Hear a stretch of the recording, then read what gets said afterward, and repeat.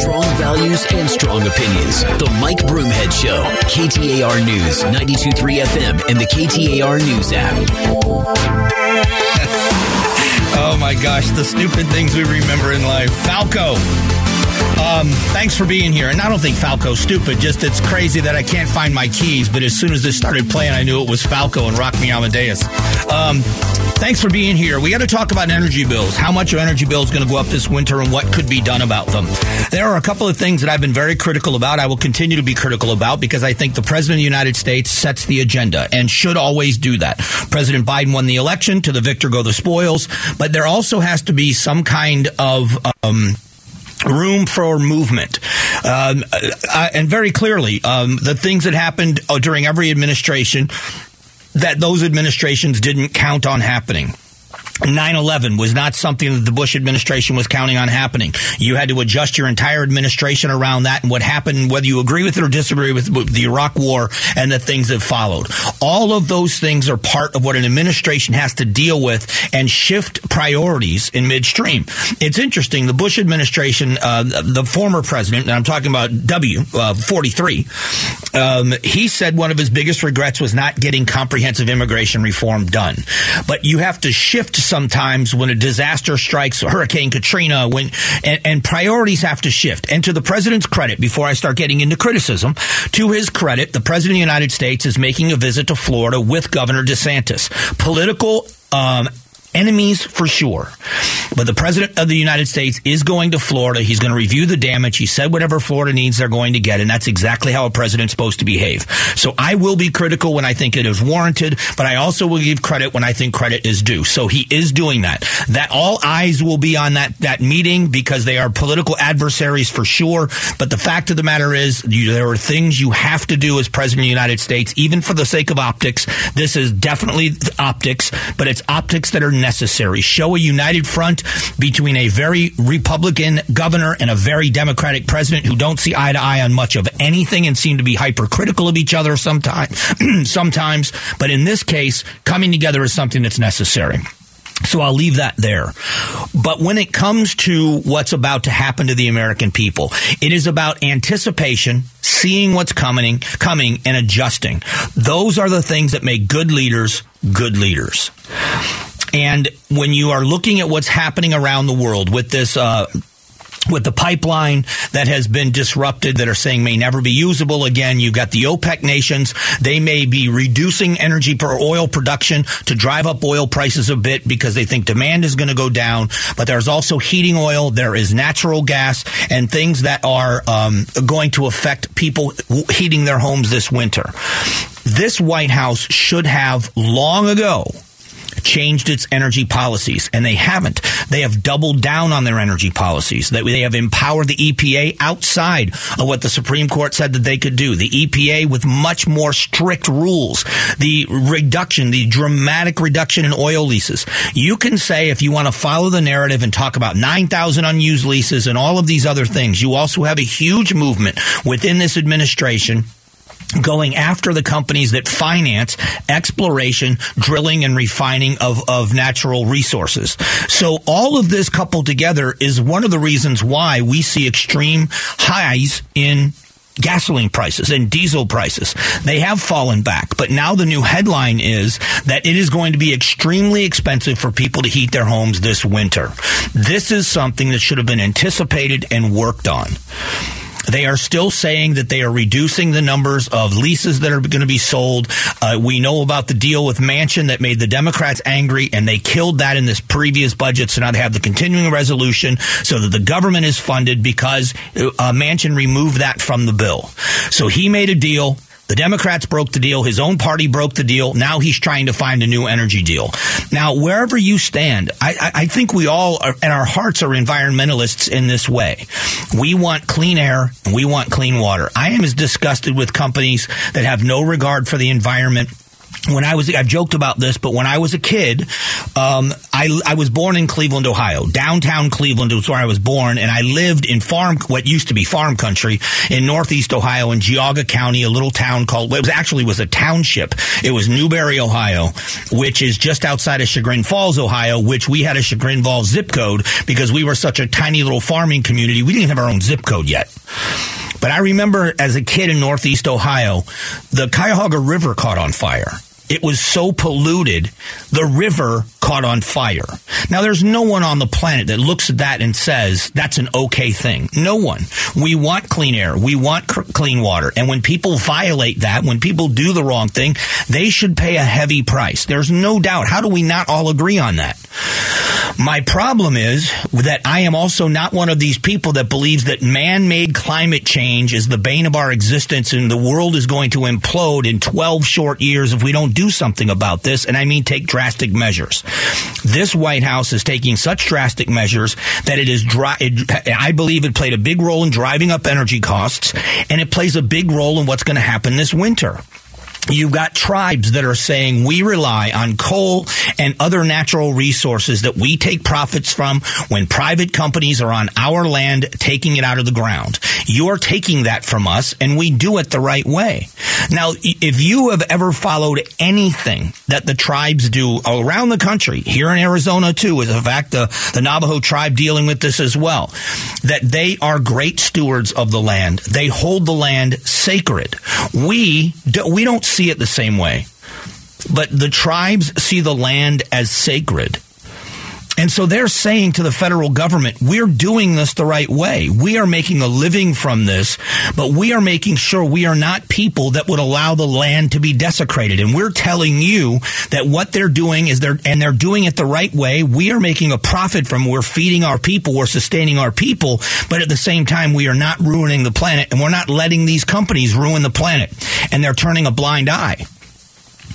The administration is not even listening to that way of thinking. This is where I believe the big issues for the American people will be. It's because they're looking at this and saying, we are having trouble feeding our families. Food costs have gone through the roof and continue to climb, which is one of the reasons why we were seeing big issues with the stock market over this past year, is everything that has been done to slow down inflation hasn't done it yet. And the bigger moves they make and the bolder moves they make, it's still not affecting inflation, which is why instead of them saying, okay, we've hit bottom, it's time to watch us climb out, they are still pulling back in the stock markets. Today has been good, but the reason why classically over the past year was at 9,000 points or 8,000 points down from just the Dow alone is because they're seeing the worst is not here yet. And we should be keeping a very, very close eye on this. An interesting poll on a couple of different things coming up in just a moment. Do Arizona voters trust our elections? And it's split up by party. It's an interesting poll on elections, on compromising, how do voters feel about candidates that are willing to compromise with the other side of the aisle. All of these things and elections coming up here in just one moment. Arizona votes. Election Day 2022 with Mike Broomhead. Appreciate you spending some time with the show. New poll shows Arizona voters believe in the election system is the headline. This is an AZ Central Arizona Republic story. A survey from the Center for the Future of Arizona in conjunction with High Ground Public Affairs dug deeper into the elections. And the expectation of what we're going to see here, some of it surprised me just a little bit. And elections, 74% of those surveys rate Arizona elections as fair. Now, 89% of Democrats say they're fair, 68% of independents, but 65% of Republicans say they believe that our elections are fair. That is a surprising statistic if you watch and listen to what's been done with election integrity issues. How accurate this poll is, again, is up to you. They always say it has a plus or minus of 4.3, but you still have well over 60% of Republicans, even within that margin of error, that say they believe that our elections are fair. 70% say Arizona elections are secure. That's 93% of Democrats say they're secure, 63% of independents, and only 54% half of Republicans. But that is also a much larger number of Republicans than you would think if you listen to the messaging that's coming from the Republican Party in Arizona, where the messaging would be the vast majority of Republicans believe that the elections are not secure. 80% of all voters were confident in the results of the August election or the primary. 93% of Democrats, 75% of independents, and 70% of Republicans. 77 believe the results of the November elections will be accurate. 90% of Democrats, 70% of independents, and 66% of Republicans, which is still a big majority. So when it comes to this issue, the reason why I'm even talking about this, there's two major reasons. Number one, because we have to move on from 2020. So, and when people get upset when I say that, I mean that respectfully. Yes, we need to make sure that the elections are fair, but we have to move on to 2022. We cannot stay focused on 2020. I'm one of them that is very critical, will remain very critical of two things. One, Hillary Clinton is still saying that we don't know whatever happened in 2016, and the media isn't going after her like they're going after the people that say the elections were not fair in 2020. The difference being Hillary Clinton is rhetoric. She wrote a book about it to make money. She still talks about it when she's asked, but she hasn't acted on it. They didn't go out and try to change things in the election cycle to try to make them more fair in their mind. So Hillary Clinton would say it's not fair. It was stolen in 2016, but let's just keep doing what we're doing. At least the people that say the elections weren't fair are saying we still need to do more to make them fair. I don't necessarily subscribe to it, but I understand it. If I thought that there was cheating still going on, I would try to stop it too. But at what risk? Because the voters have moved on. Even in your own party, the independent voters have moved on. You're going to sacrifice the 22 elections being labeled election deniers with a lot of independent voters, and I think that's a problem. Here was an interesting thing from this survey as well. 64% of those surveyed said they prefer candidates willing to compromise and work across the aisle. Now that is going to be interesting. I don't see the breakdown here by party, but I will tell you that there's a difference between party leadership and party voters in both political parties. Republican and Democrat. Because I am a Republican, I speak about my party most, and I would say to you respectfully, the Republican Party leadership is out of step with Republican voters on many levels. Many levels. The late Senator John McCain won elections by double digits, primaries and general elections. He won by double digits. If there was one person you had to put money on that they would win their election, the best odds were always on the late Senator John McCain. Yet within party leadership, they couldn't stand him. They could not stand John McCain. They censured John McCain just like the Democrats have done to Kyrsten Sinema. Now, I don't know how popular Senator Sinema is overall. I haven't seen poll numbers on that.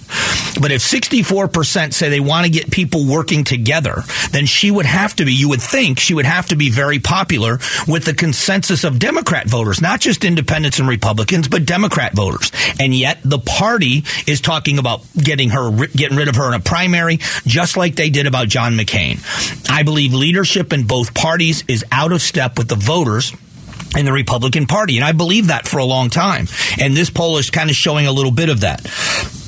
The results show that Arizona is concerned by rising home prices. 80% agree home prices and rent are out of control. 91% of Democrats, 88% of independents, and 70% of Republicans. Government spending. This is interesting. 89% agree that the government needs to make ongoing investments in critical infrastructure to keep up with growth. 96% of Democrats, 93% of independents, and 81% Republicans. That's virtually everyone. 57% want investments in new roads and fixing streets over a tax break. That's a much lower number. 60% support investing in education over tax cuts, and 50% prioritize funding for public safety over lower taxes. What's interesting about that is there's a lower number of people that want public safety in this. I find that fascinating. But I would say that this is where this is a little confusing, at least it is to me, because I don't know. I would say you can do both. The state of Arizona has cut taxes and increased revenue. But let's not forget that. We have a flat tax that is going to be implemented into 2023. We had a huge budget surplus in this fiscal year. Huge budget surplus, which is where a lot of these tax cuts come from. So yes, it is possible to cut taxes and increase revenue. Now, instead of saying, would you rather have a tax cut or higher, more investment in education, you can say, what if we did a tax cut and we could invest in education? I would love to hear the answer to that. I would love to hear the answer to that question. If both can be done, if you could pay less in taxes and see a government with a bigger investment, wouldn't you say that that is a miraculous thing? I do. I think it's incredible. What we're going to do in a moment is we are going to talk about dating apps and public safety. I know it sounds like the two would be completely different. There is a story here in Arizona about a man who showed up for a Tinder date and got robbed. But we're going to talk about public safety across the country and how some rule changes are very scary to me. That's all coming up next.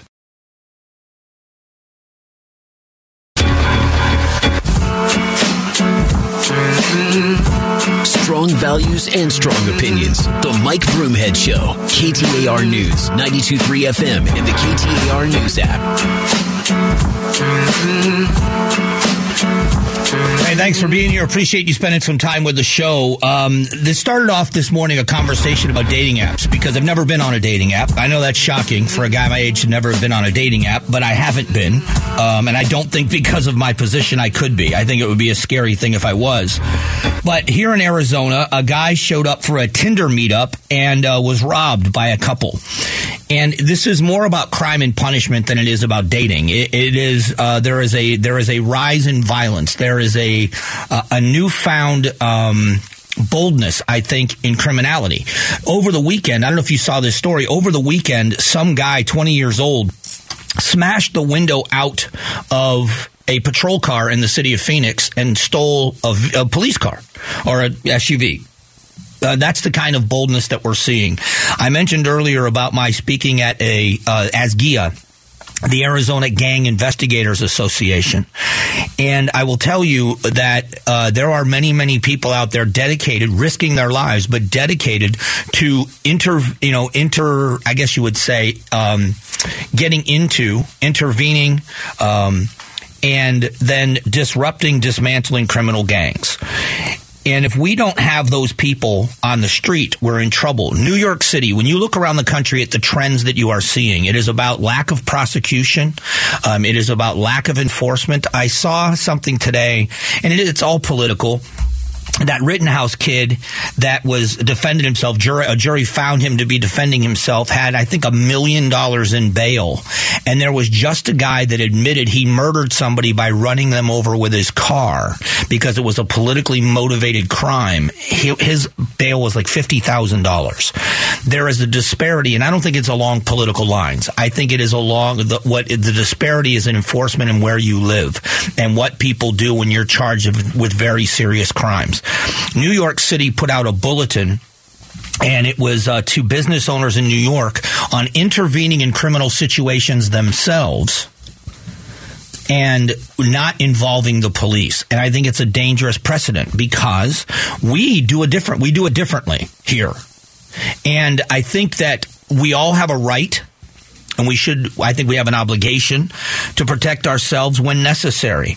But we don't want vigilantism. We don't want people thwarting crimes by themselves whenever it's possible to avoid it. I would say to you, we are in a much better position as a society when calling 911 and letting the police handle a criminal situation makes us better as a society than taking the law into our own hands. You are putting yourself in danger. What's the first thing they say? Call the police. Call the police. In New York, there is such a shortage of police officers that they are finding themselves saying, hang on, if you got this going on, there are the 5 Ds or the 4 Ds of distracting and deflecting and all this other stuff you can do. Redirecting and all this nonsense. What they're basically saying is we don't have enough cops. And you're going to find more and more street justice. When you see places, and I don't blame people for being furious, when you look at New York City over the weekend, what a horrible story of a paramedic lieutenant. She was stabbed 19 times in an unprovoked attack. 19 times. In the meanwhile, New York City is putting gun-free zone signs in Times Square. Every law-abiding citizen knows you're going to follow the law, because if you're a law-abiding citizen and you violate a gun law, you lose your gun rights. So you're going to be unarmed at a place where the criminals don't care. Knives, guns. You go back decades ago, and people that lived in New York City will tell you, Times Square was a disaster. It was peep shows and horrible crime rates and all kinds of stuff going on in the streets in Times Square. One of my favorite places to visit when I go to New York is Times Square. When I was doing some of the national television, national radio stuff, they would put me up in a hotel that was half a block from Times Square, 44th Street between Broadway and Avenue of the Americas. It was right there in the center of everything in Times Square. Looking out my studio window when I was doing the show from the building, I was looking right at the sign for the Lion King in Times Square. So I was right in the middle of all of that. And walking around Times Square is amazing. It is an amazing place to visit. I felt safe. I felt secure. It was such a crazy tourist attraction to me. And every time I went, I would spend time just walking blocks. You know, it's a great place. You're walking around in New York City, and you look up and you're like, oh my gosh, there's Radio City Music Hall.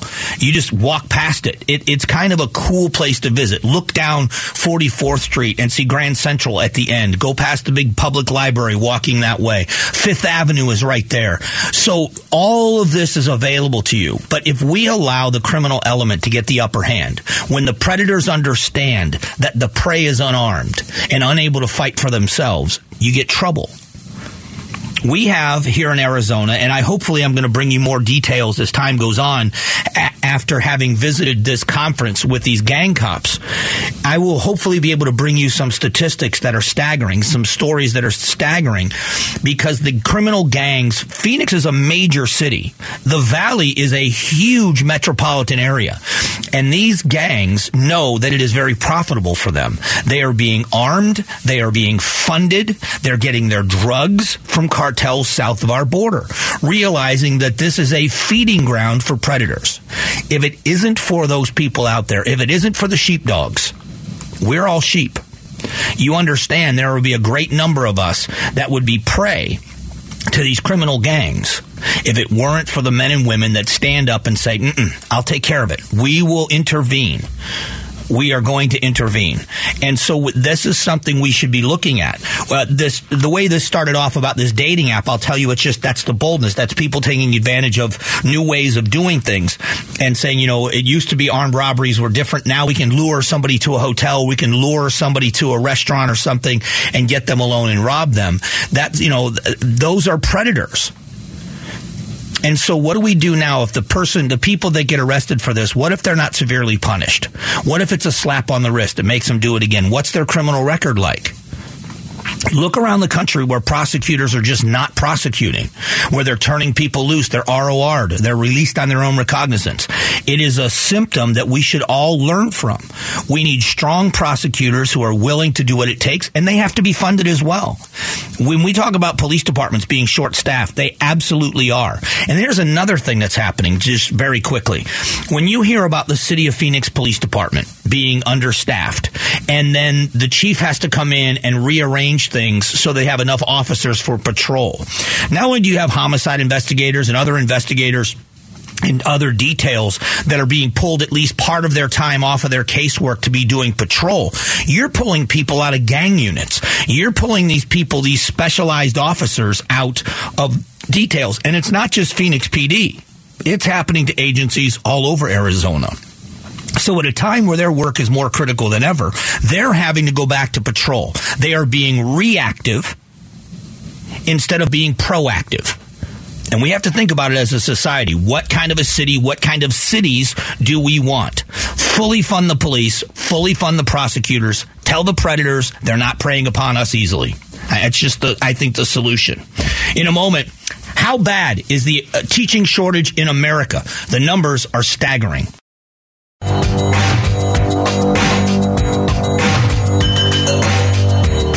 Strong values and strong opinions. The Mike Broomhead Show. KTAR News, 92.3 FM, and the KTAR News app. And thanks for being here. If you haven't subscribed to the Mike Broomhead Show podcast, please do it. Simple to do. Listen at your convenience. Never miss a minute of the show again. And a big thank you this week to my friend Carol Royce, Keller Williams Realty East Valley, for the sponsorship. Get a higher price selling your home and guaranteed offers by going to higherprice.com. That's higherprice.com. So how bad is the teacher shortage? The United States has lost 370,000 teachers since the beginning of the pandemic, according to the Bureau of Labor Statistics. So what do? Arizona has got a program in place taking students that want to go into education. Extra $15 million going into this program to get people that want to be educators into the classroom. I think it's a great program. The mentoring program that is starting, I think, is a great idea. I don't know why it wasn't done before. We mentor new police officers. We mentor new doctors. Just because you have an MD doesn't mean they throw you to patients and let you just make your mistakes along the way. When you're a police officer that graduates from the police academy, you have your badge, so to speak, but you are not ready to be a police officer. You go through FTO, field training officers. And so you are then on the streets with a seasoned officer, learning the ropes, passing certain things to make sure you're ready to be a standalone officer. It's a great idea for teachers as well. Gives them someone to lean on, gives them a pathway to learning, and then gets them out on solid ground when they hit the classroom by themselves. I think it's a great way to go. What are community schools? This is another thing. I find this fascinating. What are community schools? Community schools are public schools that provide services and support that fit each neighborhood's needs, created and run by the people who know our children best, all working together. This is something that's being funded. The NEA loves this. It's being funded by the federal government. Now, what does it include? You know what it includes. It includes a lot of they are mandating that a lot of these curriculums that a lot of people have problems with. In other words, if you do this, the federal government will give you more money. But isn't it interesting that when we talk about community schools, I would say charter schools are community schools. Charter schools, homeschooling, micro schools. These are where people in this community specifically know what these children need. Isn't it interesting that the federal government is going to give millions of dollars to districts that follow their rules, and they call them community schools, number one. But then they complain about Arizona saying, you, the parent, know your child better than anyone else does. Doesn't mean you're an educator, but it does mean you know your child better than anyone. You are the one that sees the results of your child's education, good or bad. So you should be able to control the tax dollars attached to your child to make sure your child gets the best education for that child. And anybody out there that is a parent or a grandparent understands that it is a extreme difference from child to child, not just household to household, child to child. How many of you have one of your children that got great grades in school and it didn't seem like there was much of an effort? They just were just better at it. They got it at first glance. They understood it. Some are better readers. Some are better at math. Some are better at science. And so they struggle maybe in one area, but not in another. And you have another child that just seems to breeze right through school. They get great grades. They do really well academically, and they don't put much effort into it. You've got another child that has to buckle down, and they get discouraged, and you have to chase them down to make sure they do their homework and help them understand to get them to the same level. It's like that with athletics. We all understand that we know people that are just gifted athletes. And then we have others that have to work harder. That doesn't mean that both aren't going to excel. It just means one was born with a skill set. The other one has to master and grow. To me, it makes perfect sense. So on one hand, if you're going to do the curriculum, and I think that federal intervention in education is a waste in a lot of ways. I think that if we had those federal dollars in the states and the state controlled that money, we would do a much better job. You look at the state of Arizona and you tell me that the same things that face the same challenges that a student faces in South Phoenix is the same thing that someone faces in North Scottsdale. The answer is no, that's not true. It is about funding on a certain level, but it's also about challenges and how that student excels as a student. Even bigger. Do you think schools face the same challenges in the Phoenix Union High School District that they do in northern Arizona, in Show Low, or in Flagstaff, in Prescott? No, they don't. They don't. It's completely different. And if we do a one-size-fits-all, and we've done so much of that federally, how can the federal government say what works in Connecticut has to work in Arizona? What works here has to work there? It can't. We need to allow teachers, educators, good teachers to teach. You want to know why we're losing a lot of teachers? Well, a lot of it has to do with the rules that were set in place and a lot of other things that are happening. If you think that this is just a funding issue, if you think that teachers are walking away because they're not being paid enough, and that's what's going on, you aren't paying close enough attention to why teachers are leaving the profession. They'll put up with a lot, but they're not going to sit back when they can't teach and they don't feel like they're having an effect on their students. That we've got to change a lot. We need to change a lot. Coming up just after 11 o'clock, what is the answer to the illegal immigration crisis? We'll talk about that next.